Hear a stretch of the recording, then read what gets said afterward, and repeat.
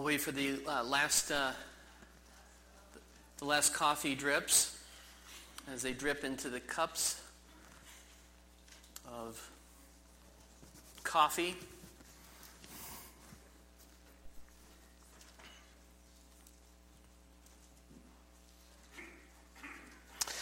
If you open up your Bibles to Mark, the last chapter, Mark chapter 16, I'm going to be preaching and teaching today about the resurrection.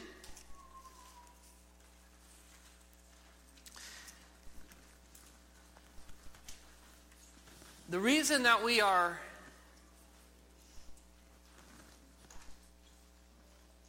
I'll wait.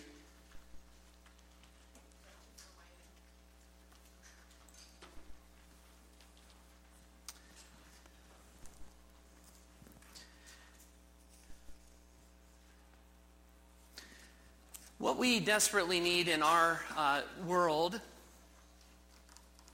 is divine intervention.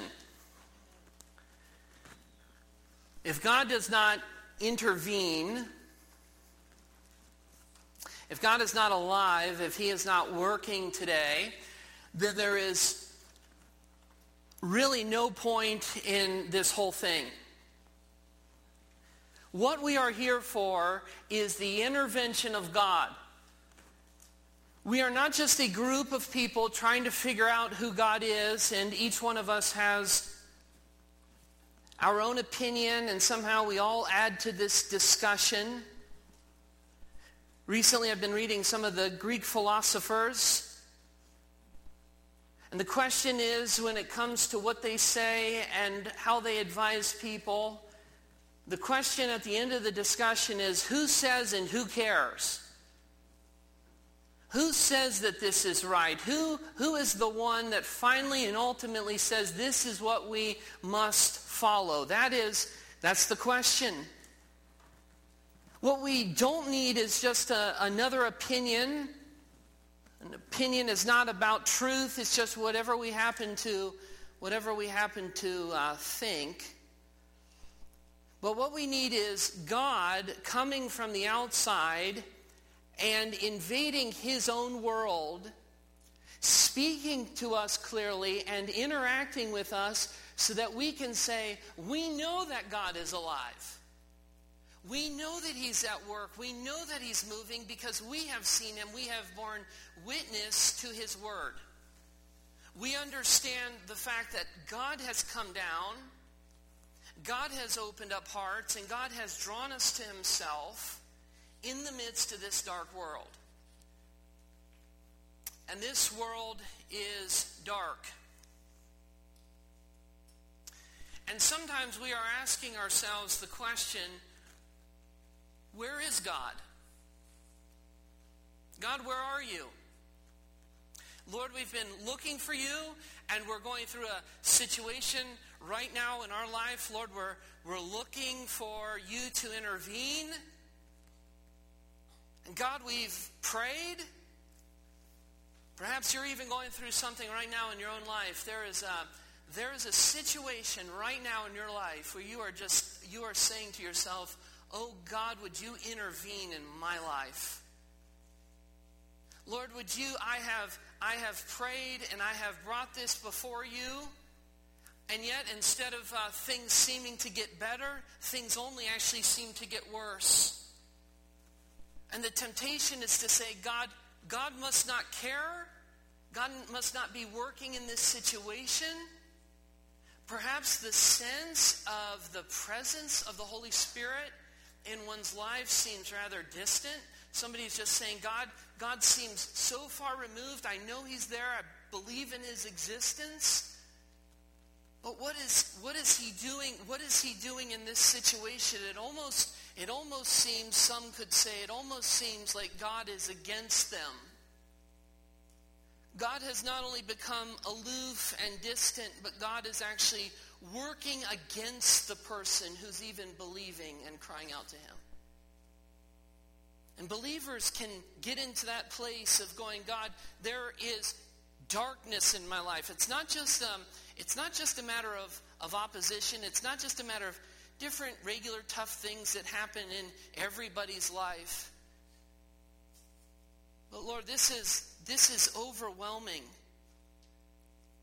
Lord, I've been looking for your word and your presence to intervene. I've been crying out to you, but now as I'm in the midst of this situation, one could say, as I'm in the midst of this situation, I'm asking myself, Lord Jesus, will you please move? Will you show yourself strong?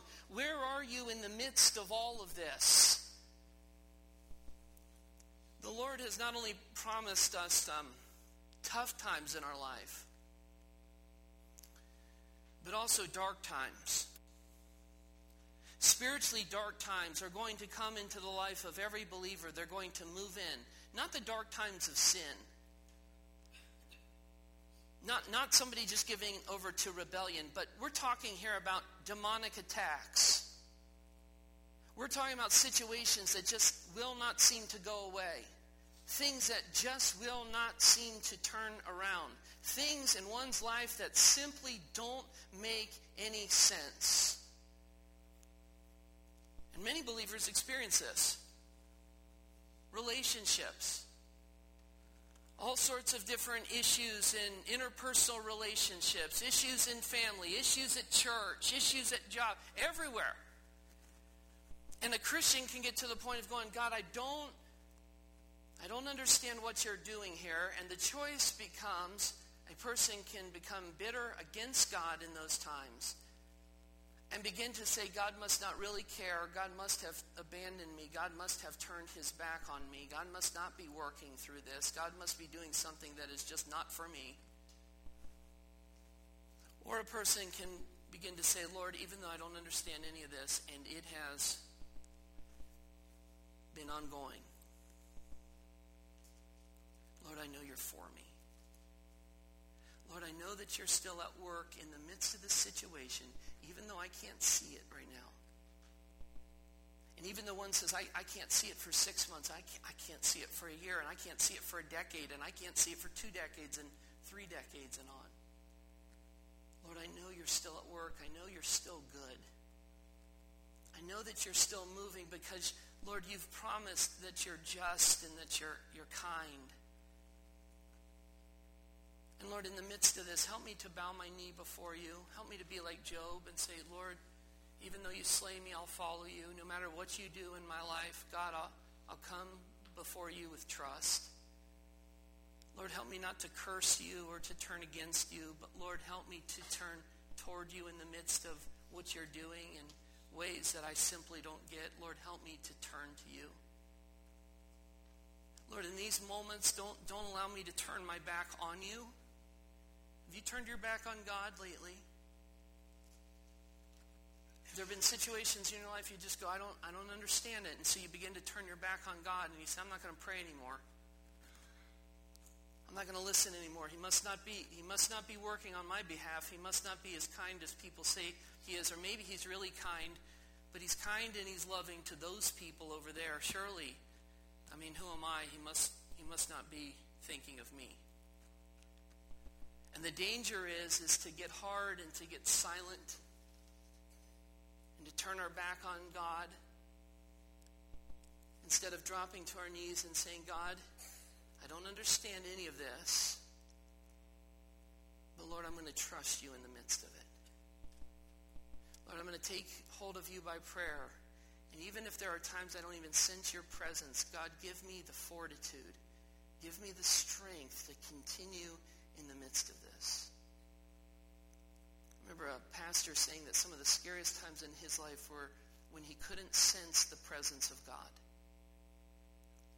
It wasn't that he was sinning. It wasn't that he was doing anything wrong. It was just there was a dry season in his life where he would pray and it just felt like he wasn't quite connecting. He knew God is listening. God's always listening to us. God always listens to his children. But there are times when even Christians, there are times when you, Christian, are going to pray and it's going to feel like you're just praying and you're not really sensing like you're connecting with the Lord. And it's in those times that we need to pray, oh God, lead me not into temptation. God, help me in the midst of those times not to fall into sin. As I was going through my notes from previous sermons, I happened to flip to a page where it said, whose voice are you listening to? Whose voice are you listening to? Now, if somebody is sinning and they feel distant from God, the first thing that they need to do is take care of that sin in their life, or perhaps they're going to continue to feel like that. The person who says, well, I'm going to just continue hard-heartedly in my sin and I'm not going to repent, they shouldn't expect to feel a deep connection with the Lord in those times. But there are times when a person is like Job, evaluating their life, and they're going, God, I don't understand your ways here. God, I know that there's always things in my life that need to be worked on and to be changed, but God, I'm looking at this, and I'm wondering where you're at in the midst of all of this. And so there are people who say, instead of turning to God, I've been so hurt. People even talk about their childhood. I've been so hurt in my life. Where was God during that whole time? I can't tell you how many people I've talked to in ministry who have given heart-wrenching stories. And then the question becomes, where is God in the midst of all of this? And the danger, we're in a danger zone in those moments where we say, well, God just might not be moving because it's all about feelings. It's all about feelings. And all of a sudden we're listening to the wrong voice. We're listening to the wrong people. We're listening to the wrong messages. We're starting to believe things that are not from God but are from the enemy. Yeah, where is God? If God really cared about you, you would never be in this kind of situation. Where's God in his power today? If God were so powerful, why isn't he doing A, B, and C? If he's really God, why doesn't he do that? And all of a sudden we begin going, yeah. And so there are these dark times that come into the believer's life. Charles Spurgeon says this. He says, the worldling blesses God while he gives him plenty. But the Christian blesses him when he smites him. Has God smitten you? Has God smitten you recently? What has that caused? So what he says here is that the Christian blesses him. That is, he blesses God when he smites him. The Christian believes him to be too wise to err and too good to be unkind. Lord, in the midst of this, I believe that you're too wise to err. You never err. And Lord, I believe that you're always kind. Always. He goes on to say, he trusts him where he cannot trace him. Look up to him in the darkest hour and believe that all is well. A preacher who had some influence on the songwriter Babby Mason and Eddie Carswell in 1989, from thoughts from this sermon, they wrote the line, so when you don't understand, when you don't see his plan, when you can't trace his hand, trust his heart. When you can't see the plan, what is God doing? When you're looking at life and you're saying, I'm not getting any of this. I don't get this situation. When you don't see his plan, when you can't trace his hand, Lord, how are you moving in my life? I don't know. I don't know where this thing is going. When you can't trace his hand, trust his heart. So we get to the place where we just say to the Lord, Lord, I trust you. Lord, I come to you with knees bowed, and Lord, I'm asking you to deliver me from temptation. You can do in my life, and your plan is always righteous. Your plan is always good. It's always right in the darkest time. I remember one time reading about John Owen, the great pastor.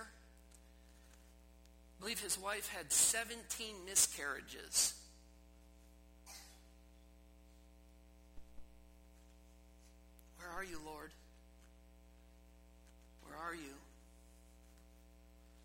there was ever a dark moment, the darkest moment of all was as these ladies were standing there watching Christ as he had bowed his head on the cross and he had given up his spirit. And they did not understand. They weren't like having a little Bible study going, well, just turn with me to Ezra and we're going to explain exactly what this thing means. They're standing there. They had no understanding. They could not see that this was the substitutionary atonement of our Lord. That he was giving himself on behalf of sinners. They trusted him, and the criminal on the cross trusted him, and the centurion had trusted him, but they didn't have a full understanding. This is the wrath of God being delivered upon the Son of God in our place. This is a tragic moment, but it's the greatest moment of history as well, because instead of me dying and going to hell, our Lord Jesus Christ is taking our hell for us on the cross. That was not fully understood to them. And yet here in the midst of this awful moment, the Lord is working his greatest plan of all time in the death of his own Son. They did not have a full understanding of the atonement, and they could not see the resurrection. They did not understand, even though they had been told, and even though the other disciples had been told that Christ would rise again on the third day, it had never gotten through, and they couldn't understand how the Lord was going to turn this whole situation that seemed so awful and so dark. How was the Lord working in the midst of all of this? How is he going to turn this thing around? They did not have the spiritual vision for that. In fact, they didn't understand how the prophetic word of Isaiah chapter 61, if you go back with me to Isaiah chapter 61, was going to be fulfilled. Isaiah chapter 61, verse 1.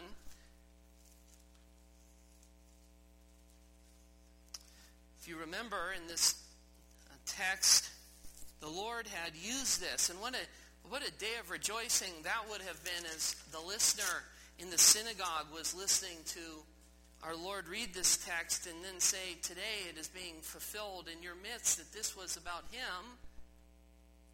But how is this all going to work out if this is about him as he's now hanging there dead on the cross? But listen to what Jesus had said, Isaiah chapter 61. The Spirit of the Lord God is upon me, because the Lord has anointed me. So there is the anointing of the Holy Spirit that has come upon Jesus.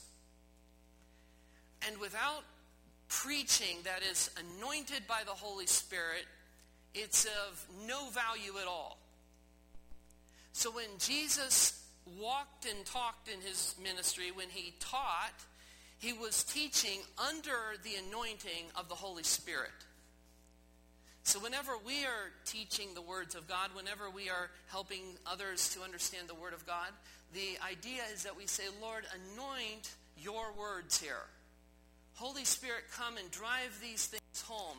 And when there is anointing, that is the Holy Spirit's work, there is a wide sense of God is here.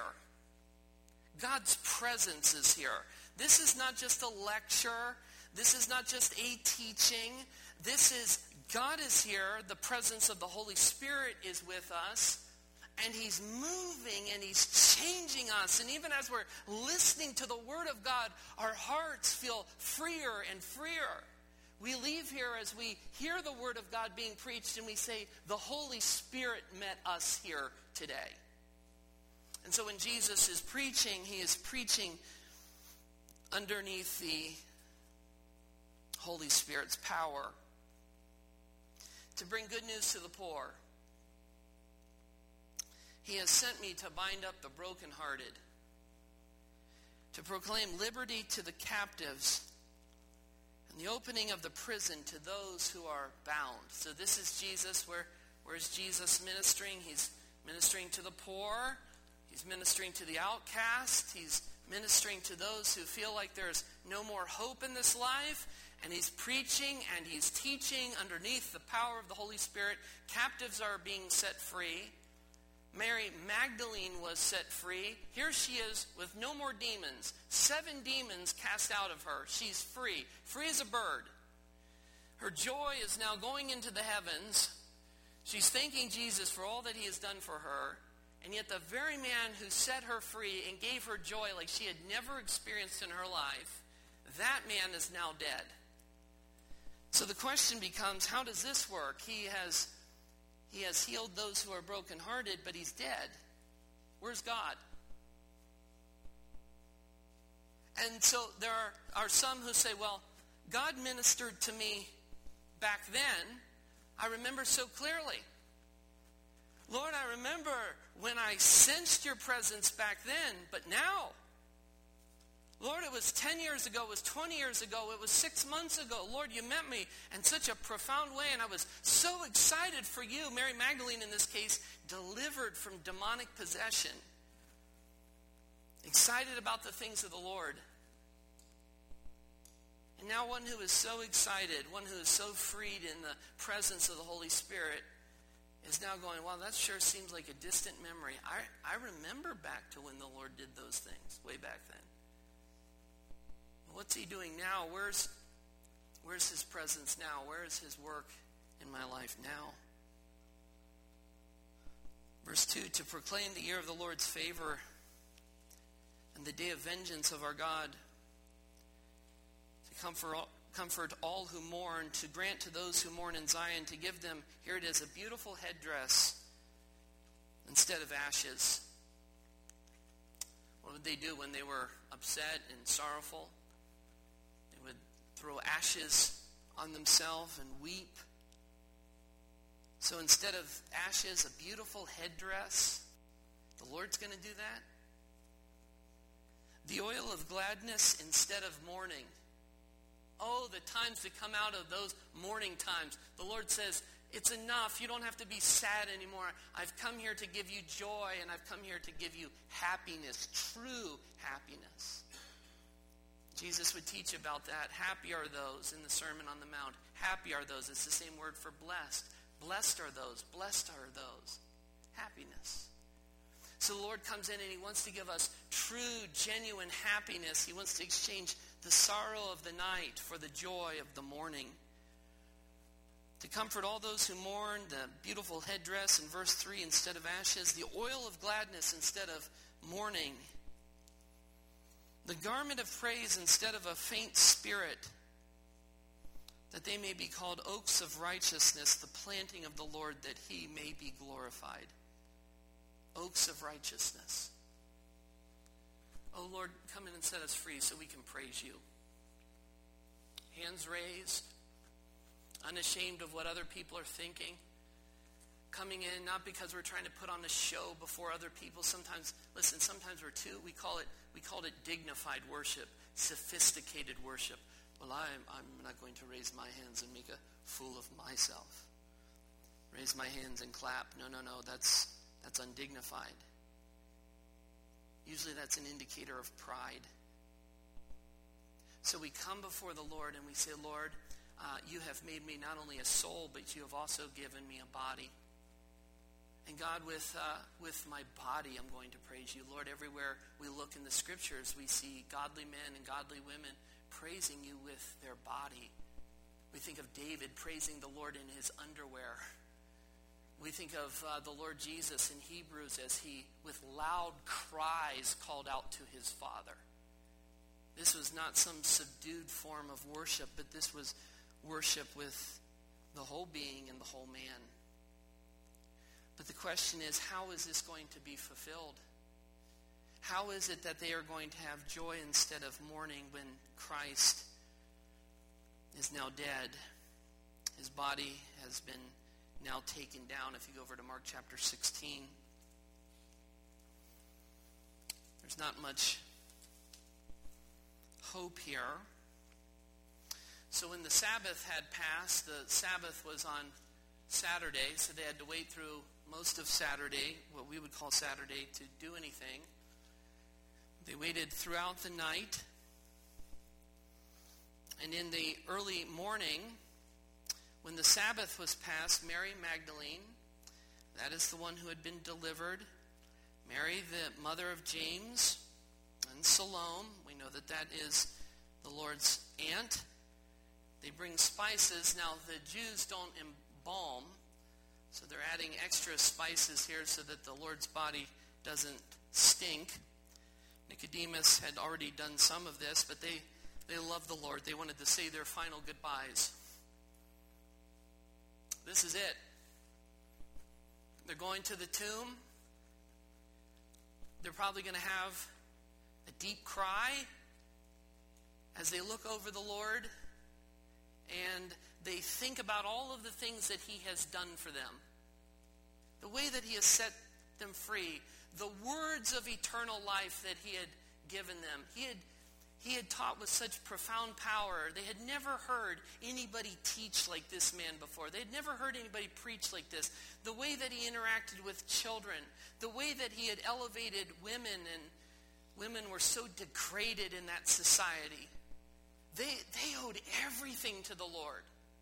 This was a revolutionary figure, but he was a beautiful figure. He was a beautiful man. Strong and decent, just and righteous, holy and winsome was the Lord. They'd never seen anybody like this.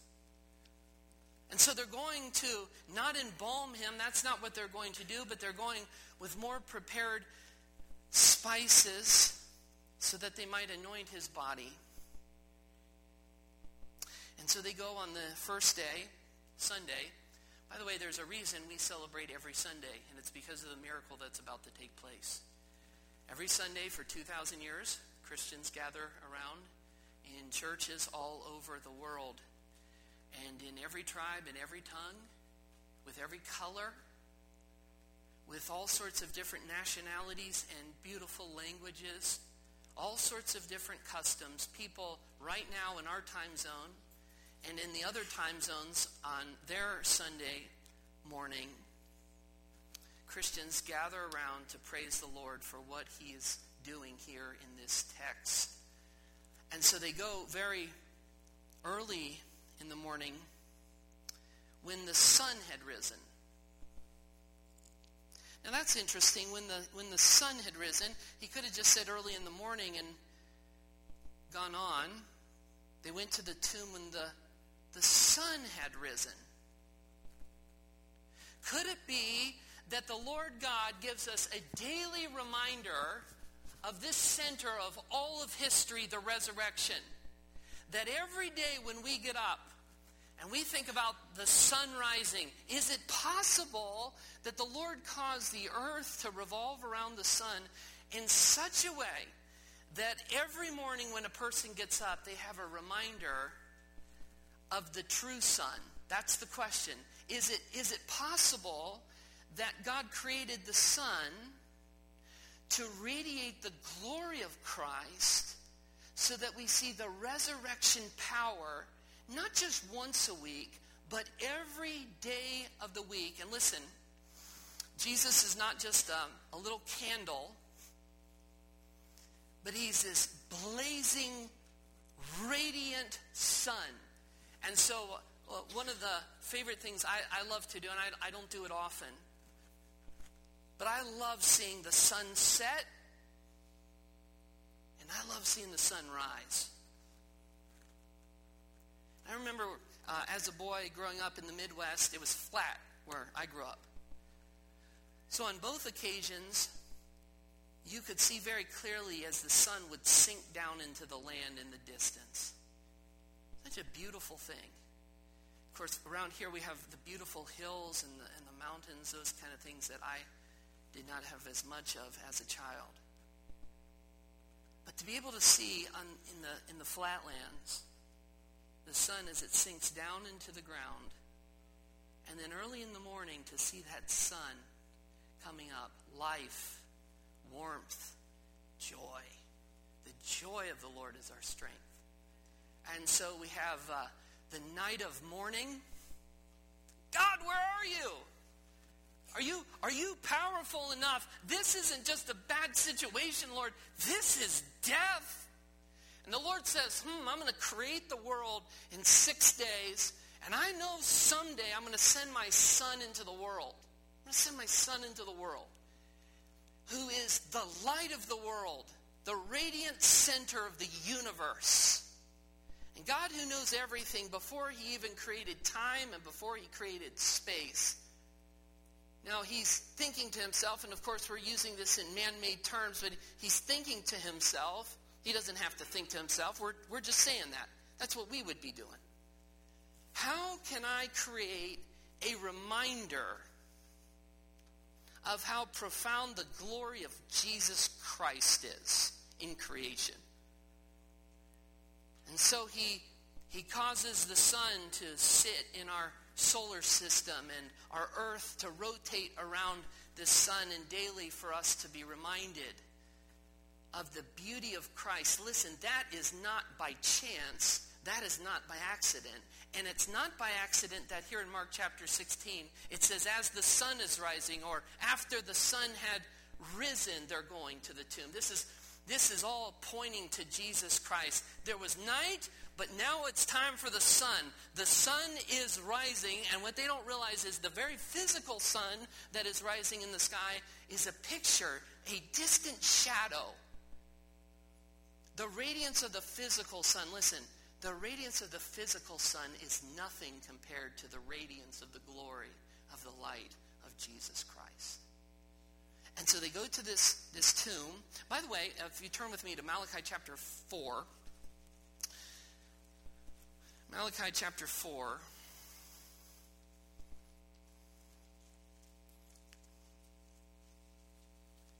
Verse 1. Malachi chapter 4, verse 1.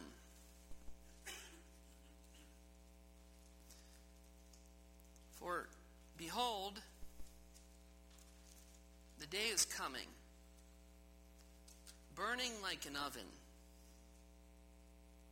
when all the arrogant and all evildoers will be stubble. The day that is coming shall set them ablaze. Talking about light here. Says the Lord of hosts, so that it will leave them neither root nor branch. Here it is, verse 2. But for you who fear my name, the Son, S-U-N, the Son of Righteousness. What a beautiful passage. But for you who fear my name, the Son of Righteousness shall rise with healing in its wings. And you shall go out leaping like calves from the stall. Who is this talking about? What is this talking about? This is talking about the coming of Jesus Christ. The Son of Righteousness shall rise with healing in his wings. What a beautiful text. So whenever we think about the Lord, we think about the light, we think about healing, we think about life. If you go with me to 1 John chapter 1. 1 John chapter 1.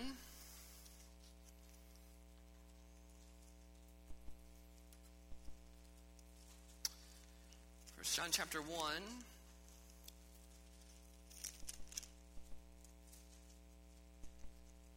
Verse 5. This is the message we have heard from him and proclaimed to you. That God is light.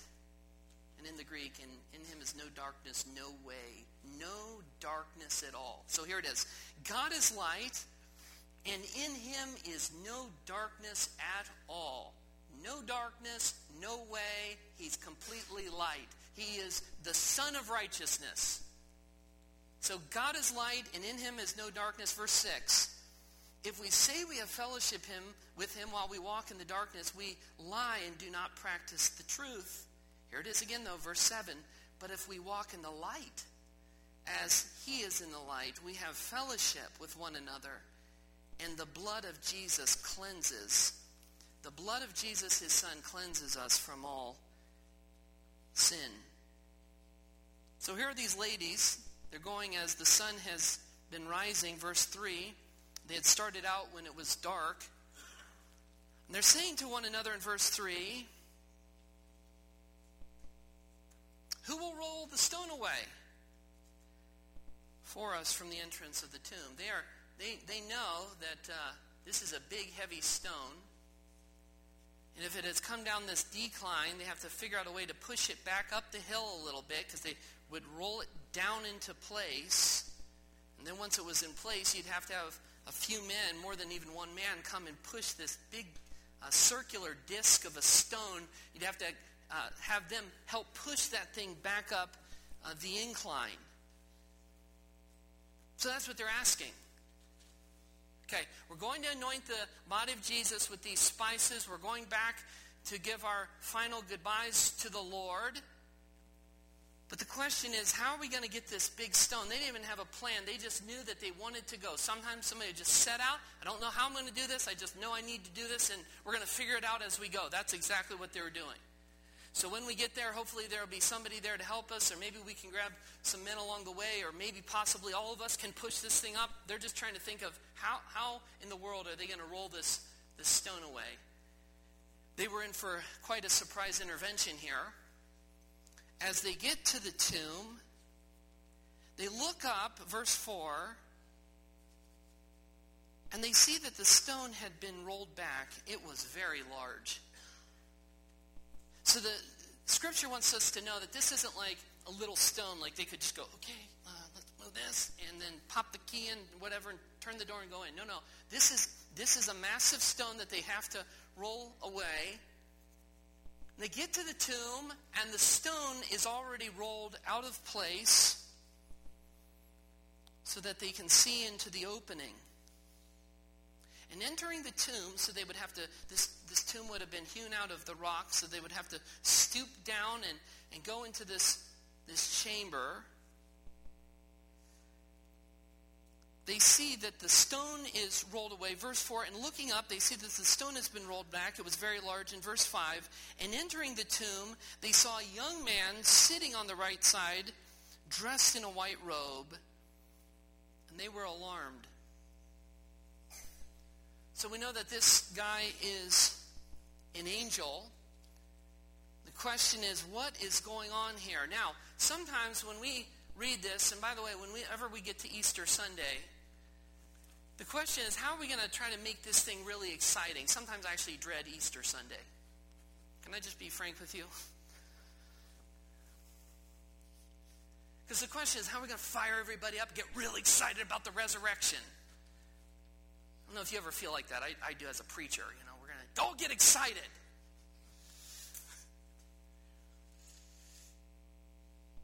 I'm so thankful for this text, because that's not how this works.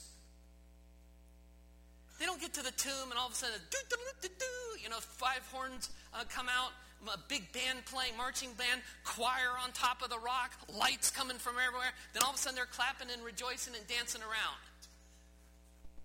Can you imagine? That's kind of depressing.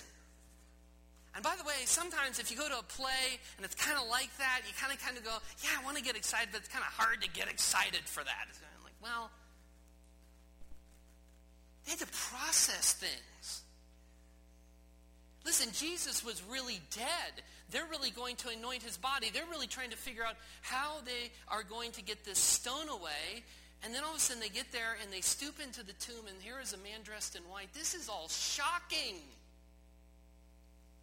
This is an instant time for dancing and celebration. This is stunning. This is alarming. What is going on here? Not everything clicked at once. It wasn't just, oh yeah, now we get it. That's right. I know, I remember. Remember that, Mary? Yeah, Mary. And then all of them are calling each other Mary, because there was a lot of Marys. And so they're all like, Mary, Mary. And they're trying to, in fact, I think there was a band, Mary, Mary, Mary, or something like that. Anyway, there's a lot of Marys there. And they're all getting confused. No, that's not how it worked. They go in there and they're stunned. And it's an angel who announces the gospel. If you remember at the beginning of Jesus' life, his birth, it was angels who announced that he was coming into the world. Remember that? Luke chapter 2. Flip with me over there. Luke chapter 2. Luke chapter 2, verse 9. Luke chapter 2.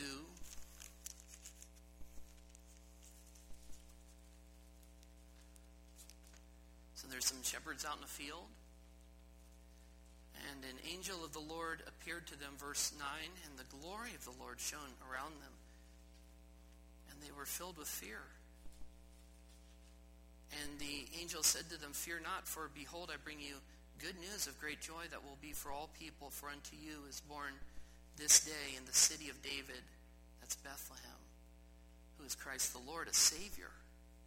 And this will be a sign for you. You will find a baby wrapped in swaddling clothes and lying in a manger." Now notice this. "And suddenly there was with the angel a multitude of heavenly hosts," or a multitude of angels, "praising God and saying, Glory to God in the highest, and on earth peace among those with whom it is well pleased." So here it is, a group of angels announcing his birth. It's angels here announcing the fact that Jesus Christ has risen from the dead. It's angels. And by the way, it's angels who are going to carry us to the Lord's side when we die.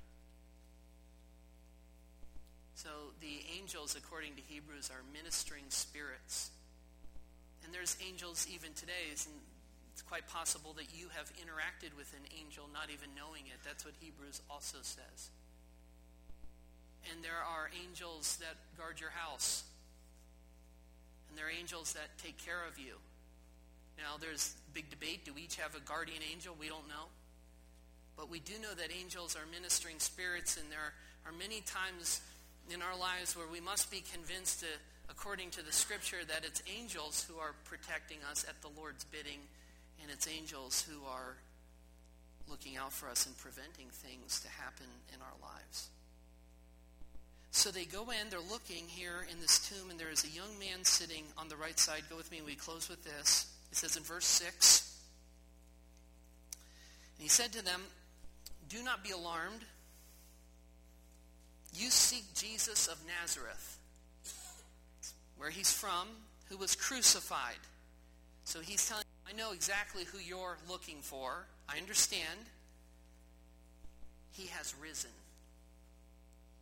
He is not here. See the place where they had laid him. He's not there. But go tell his disciples and Peter, specifically Peter. Go tell Peter, the one who denied him. Go tell him. He's going to restore him. The Lord loves him. So go tell the disciples and go tell Peter that he's going before you to Galilee. There he will see you just as he told you. Now still the reaction is stunned. And they went out and they fled from the tomb. They don't even know what to believe at this point. For trembling and astonishment had seized them, and they said nothing to anyone, at least initially. And they were afraid. So here we have in Mark, we have these ladies. Mary Magdalene, by the way, we don't have time to get into it, unfortunately, but she's already left here and has run to tell Peter and John.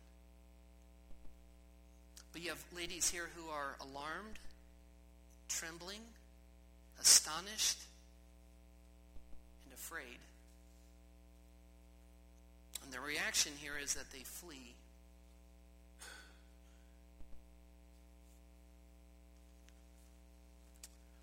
All this does is just show us how true this is. This is shocking. The Lord's not in the tomb. An angel's sitting there. He's not here. He has risen. And later he would prove himself. And he would say, Mary. She would turn around and recognize it was him instantly. He would say, Thomas, why did you doubt? Why don't you look at my hands, feel my hands and my side and my feet. Watch me eat fish. He would prove himself for 40 days. For 40 days he would prove the fact that 2,000 years ago, a man named Jesus came and he died for our sins. He was buried, and he rose again according to the Scriptures. And listen, Today he's proving himself over and over again. That's why we're here. That Jesus Christ is alive. Amen? He's alive. And so we worship him, we praise him because of the fact that he's revealed himself to us, that what this says is absolutely true. This is the core message of the whole Bible, that we are saved by grace, and that grace is Jesus Christ dying for our sins. Would you stand with us as we close? If I could ask the band to come forward, please. And while they're coming forward, let's just ask the Lord's blessing in our hearts. Father, we thank you for this message of truth. This message of truth, that Christ has come to set the captive free.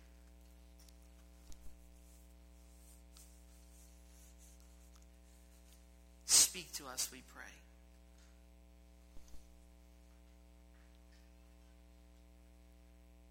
I want to give the opportunity, not because there is one, I don't know if there is one, but just for the opportunity, with every head bowed, every eye closed, if you've come in here and you don't know the Lord Jesus Christ, you've never, this is not for a second time or third time, this is not a rededication, but for the first time in your life, you're saying to yourself, I need to repent of my sins and believe that Jesus Christ came for me.